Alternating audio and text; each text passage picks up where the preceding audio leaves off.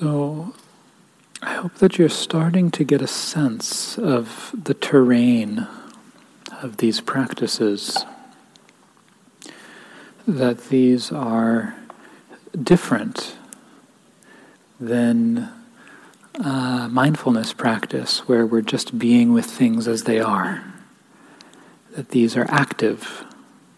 We're consciously, intentionally creating a certain mind state. And they are reflective.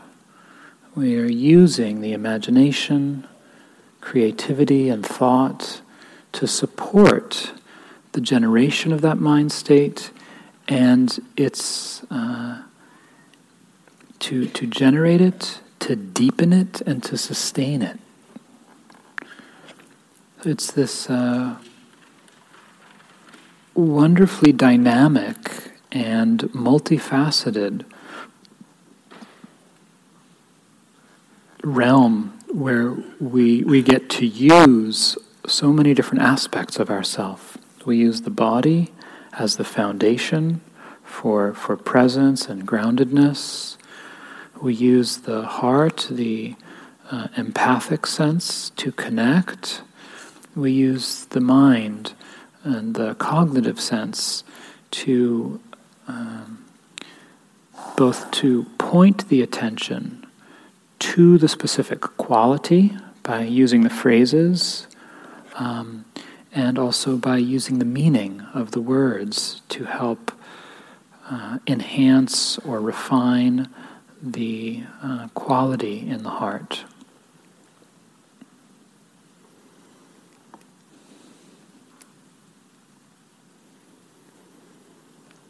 And they all bear in common this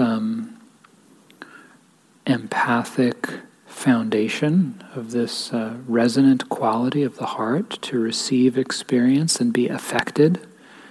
And they all share the simplicity or singularity of focus, that there's just one thing that we keep coming back to. So with gratitude, it's that feeling of gratitude. With mudita, with appreciative joy, it's that sense of the empathic celebration, the joining in the happiness of another, and continuing to come back to that quality. So I'd like to take some time to see if there are any questions or comments or experiences from the afternoon that you want to explore together. And again, that invitation to hear a variety of voices and experiences. So if you haven't shared yet over the course of our weekends, there's a very warm and open invitation to do so, but there's no obligation.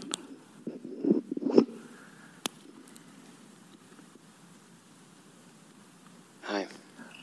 I just had a question related to the various meditations that we've done relative to compassion and all that. So we're imagining and we're visualizing somebody, but you also mentioned the fact that when you had the experience that you were suffering, there was compassion that you felt inside you, and you teared up, and that actually helped you. Mm-hmm, mm-hmm. So my question is related to, if we visualize somebody and we are mentalizing, and the person is very sensitive, can that person actually feel something? Oh,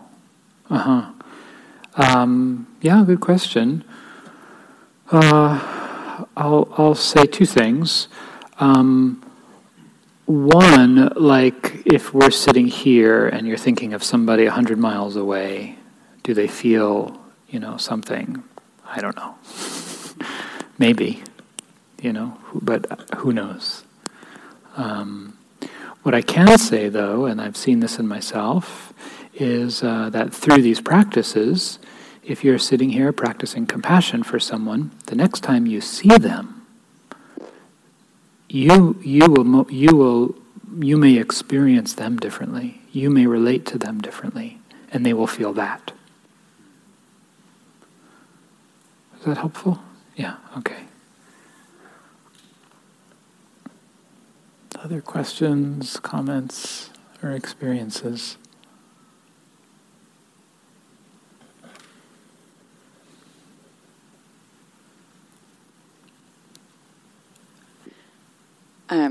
This last one, the mudita, brought up for me kind of my least favorite quality, or one of my least favorite qualities,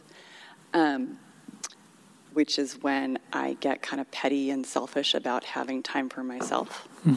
And, I'm here, this my favorite place, Earth, and I was feeling so much gratitude for that. And then I felt it slip away when I was like, oh, but then I have to go back home. Right. I'd rather just live here for the rest of my life. Just like stick a little yurt up on the... and then I'm thinking, but when I go home, then my husband, we trade off retreat time. So I get this, and then when I go home, he gets his retreat time. And I'm, trying to build my mudita. For him, right? Happy for him. He gets his retreat time. And I am genuinely happy for him. But then there are times when it's more petty and like, well, I want to time away from my 8-year-old to go to do something I want to do, and he wants time to get away to do what he wants to do. And we get into that kind of like the greediness of wanting our own time. And so anyway, just working with that. If you have any thoughts about that. Can anyone relate? Did anyone have craving or greed arise? So remember these... we learn what appreciation and celebration are by experiencing what they're not. We learn what true compassion is by becoming more and more aware of what compassion isn't. So, as I said yesterday, that one of the kind of paradoxical aspects of these practices is that at times they actually call forth either their opposite or the near miss. And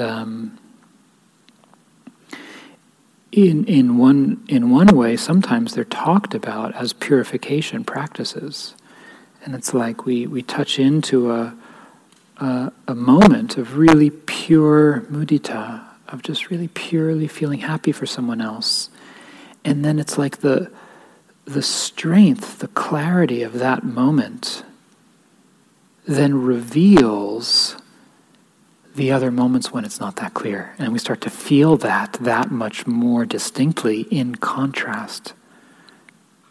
So the process is one of just continuing to be aware when we're not in that space, of just knowing that, of knowing, oh, this is craving, this is that energy of wanting more for me, this is greed. And as I said yesterday to Jude's question, it's like the first movement is to see if there can just be a setting aside of that and coming back to the quality of appreciation, of appreciative joy, with the phrase, with the image, or the person that you're focusing on. If not, then you can turn towards that quality. So in this case, it would be the greed. And to just begin to be mindful of that. And so it might change to compassion for yourself, to notice the suffering in that kind of small world of me, and not to judge oneself, but to just recognize like, oh, this does not feel good, may I hold this with care and tenderness and bringing compassion to it. Or the other option of just simply being aware of it with mindfulness, putting down the practice for a short time and just observing that space of wanting to feel good, wanting more for myself, noticing how it feels in your own body, maybe even reflecting some on where does it end? When do I ever get enough? Does this actually give me the satisfaction that I want? The peace of mind that I'm longing for? Or is it found another way? So to use wisdom to engage with it as a way of unhooking from the story that if I just get more, then I'll be happy. Yeah.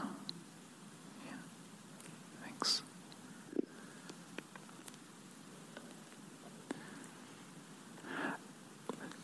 I want to just see the folks who haven't shared yet this weekend. So this woman behind you, Rochelle, and then Dan, and then if we have time, we'll come back to you. In my introduction, I talked about my struggle and search for home. And I think this particular quality, the gratitude, made me very cognizant of the fact that I'm looking for a huge joy, when in fact the little joy is cumulatively. Yeah. And that my search for home up to this point has been much more physical and spiritual, and that I should continue. Thank you. Yeah, I'll just repeat what you said. So one was that just noticing that in connecting with gratitude, it wasn't so much some big joy, but just noticing the small things and a kind of cumulative joy in the little things in life. And then also, I heard you say something about that recently your search for home has been very much a physical search for home. But that you're realizing that maybe you want to invert the order and have the sense of that spiritual home being primary for yourself. Yeah. And could I speak to that? Yeah. I'm happy for you. Yeah. Bob Marley once said, "My home is always where I am." So, I think there's that sense of when we're at home in ourself, that's a real accomplishment. There's a sense of being able to rest at ease in the present moment with whatever is happening, and that's the both the promise of this path and also the practice of this path. In the sense that the means and the end are not separate. So we are practicing every moment, learning to be at home with what is. And these particular qualities go a long way to help us do that because they protect the heart. They protect the heart from greed and jealousy and cruelty and ill will by cultivating these qualities. And it gives us a way to be with the uncertainty and challenge and difficulty of life with more ease and resilience when these qualities are present.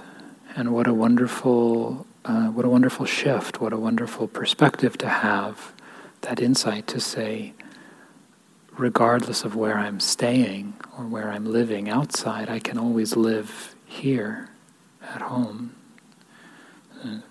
Thich Nhat Hanh talks about our true home. In the address of the here and the now. So that sense of always arriving in this moment and learning to be at home in the unknown, which is the truth. And the elusive quality of the elusive. I'm not sure I follow the elusive quality of. I think the sense of home in a spiritual sense. The sense of home in a defined spiritually is it is rooted, but at the same time, it travels, and so in that it has an elusive quality. Therefore, the way I come back to it is, that's why I'm here to practice. Yes, right, yeah. And that makes sense to me. Yeah. Not just cognitively, right, but bodily. Yes, yeah, thank you. Yeah, Dan, and then Rochelle. Thank you. In the society and the world we live in, it seems to have bred certain competition in the workplace or even with friends, which tends to breed a little jealousy and envy sometime. And I was struck by the fact of doing the opposite, lose the jealousy and envy, allows one to regain the joy of others. And then bouncing that back and having the joy of others, and then realizing how good I feel here, and then bouncing that back to them. It kind of makes me want to call them and say, guess what I did this weekend? And this is what I've learned, and I thought of you.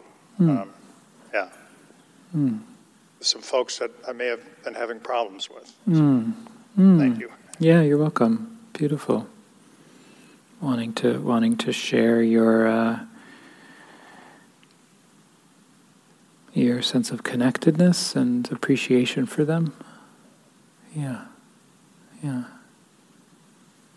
The ending of suffering is a joy indeed. So maybe last question or comment from Rochelle. Could we just get her a mic? Oh, you have it. So I find this practice particularly difficult for me because I've lost a lot in the past few years. Yeah. So I decided to start out small. Like, it's easy for me to do with a cat. So I laid down and I found a lizard, and I was just in awe of it. And that's why I was late, because I was just. It was just this I don't know. It was just very joyful moment. But what I started struggling with is that it kind of turned into this almost dread or agony, because I was waiting for the lizard to run away, and then it just wouldn't run away. And I kind of wanted it to run away because I was dreading the moment that it would. And it was I was noticing that was happening, and just trying to enjoy, be really happy about that moment that I was sharing. But at the same time, I had this urge to reach out and either bring it closer to me or push it away, because that moment of just endless waiting and knowing that at one point the moment would be over was really painful. And I realize it's a form of attachment, so I'm wondering if you have anything to say about that experience with joy. I mean, I think that's probably a common It's there's kind of an insight there into how we create suffering for ourselves by trying to hold on to pleasant experiences, and how that very desire to make them last kind of destroys them. It destroys our capacity to really appreciate them and be present for them. And like you were seeing, actually can start to lead to a reactive dismissal or rejection almost of the pleasure. Well, it's just going to end anyway, so, And then the heart closes or hardens, and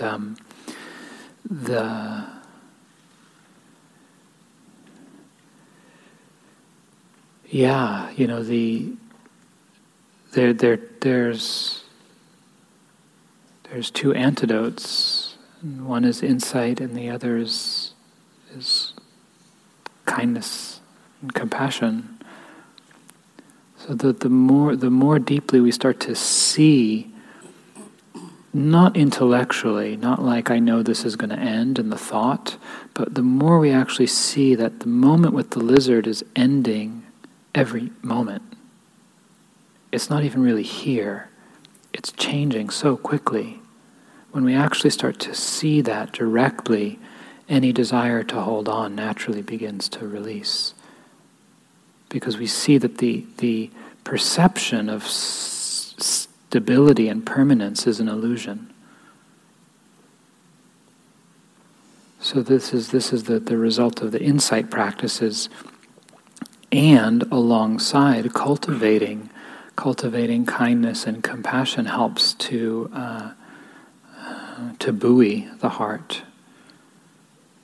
So, and in particular, when we've lost a lot, there's a need to grieve. There's a need to grieve and to have space for that mourning. But there can also be like a discovery, a rediscovery of the joy and wonder in life in those small things. There's I'm blanking on her name now. Darlene Cohen, Zen teacher who wrote the book Turning Suffering Inside Out. Have you read that? You might like it.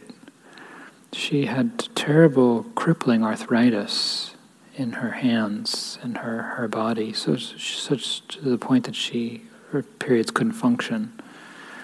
And in the book she talks about how her condition the pain was so great, was so intense, that it forced her to start to refine her awareness, to start to be able to notice other kinds of sensations, much more subtle sensations, the sensation of the wind or the air on her face or the touch of her clothing, to start to be able to appreciate other things that are present as a way of balancing the loss and the grief.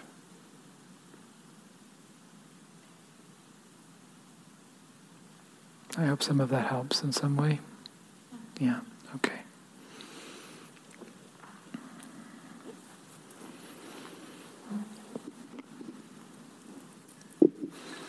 So why don't we close our day chanting.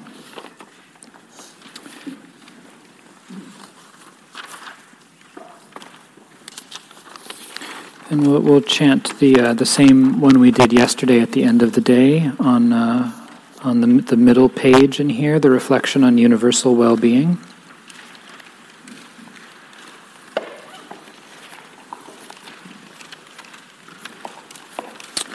But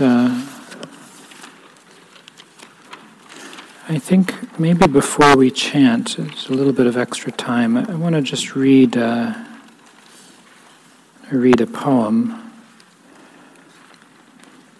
that your question made me think of. Some of you may be familiar with this poem. It's called "Kindness" by Naomi Shihab Nye.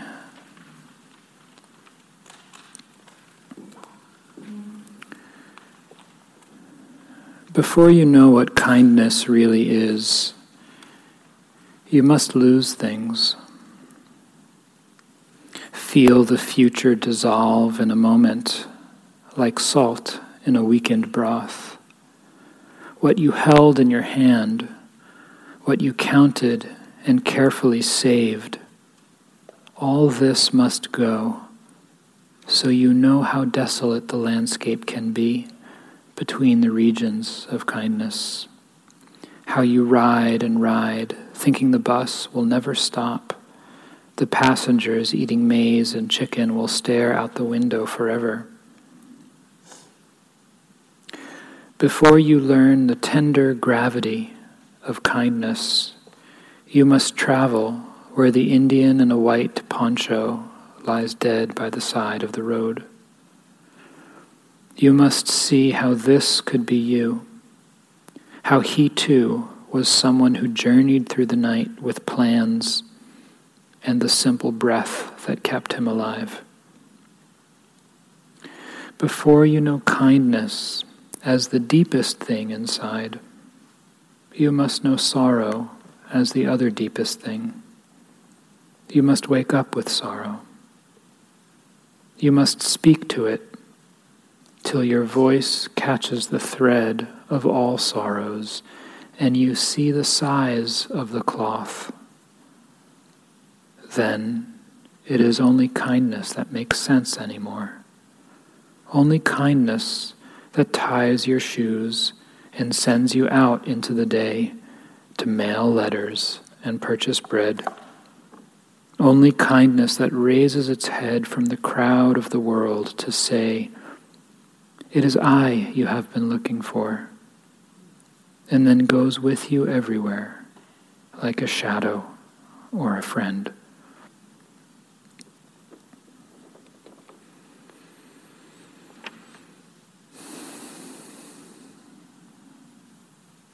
So I think there's a way in which the grief and the sorrow or the pain that we feel,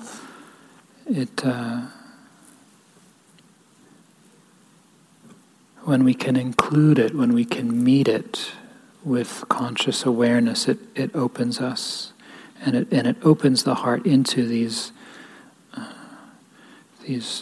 more expansive and profound places of kindness and compassion and connection with something that's deeper than our own life or our own self.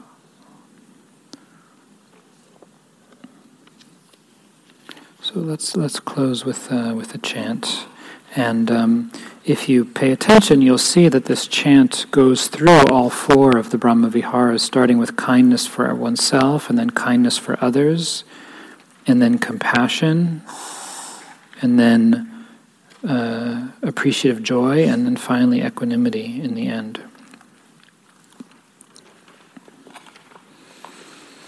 Now let us chant the reflections on universal well-being.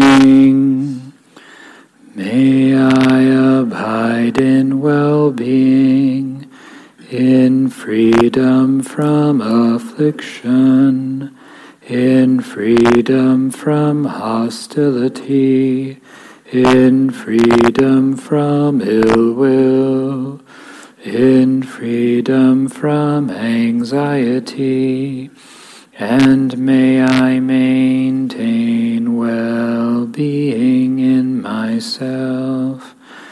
May everyone abide in well-being, in freedom from hostility, in freedom from ill will, in freedom from anxiety, and may they maintain well-being in themselves. May all beings be released from all suffering, and may they not be parted from the good fortune they have attained. When they act upon intention, all beings are the owners of their action and inherit its results. Their future is born from such action, companion to such action, and its results will be their home. All actions with intention, be they skillful or harmful, of such acts, they will be the heirs.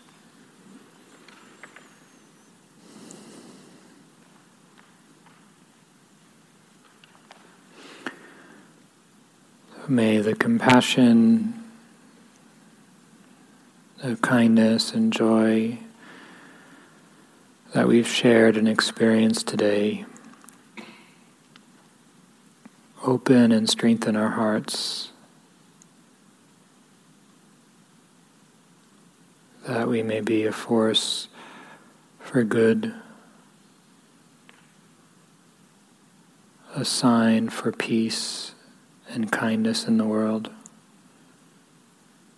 And may the effects of this practice and our life spread out far and wide. that there be more peace, more safety, and more freedom on this planet.